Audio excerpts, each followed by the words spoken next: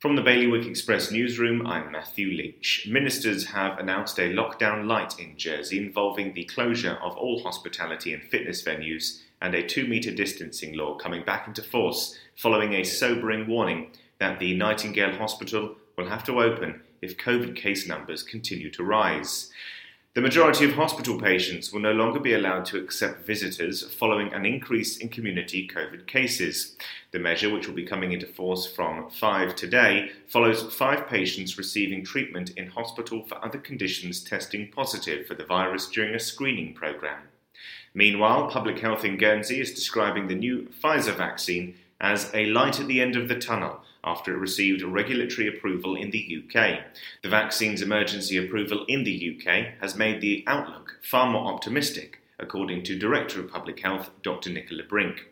And the convictions of several Guernsey policemen during the occupation continue to be appealed more than 70 years later.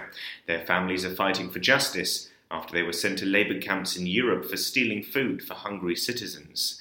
For more on all of today's stories, you can visit bailiwickexpress.com.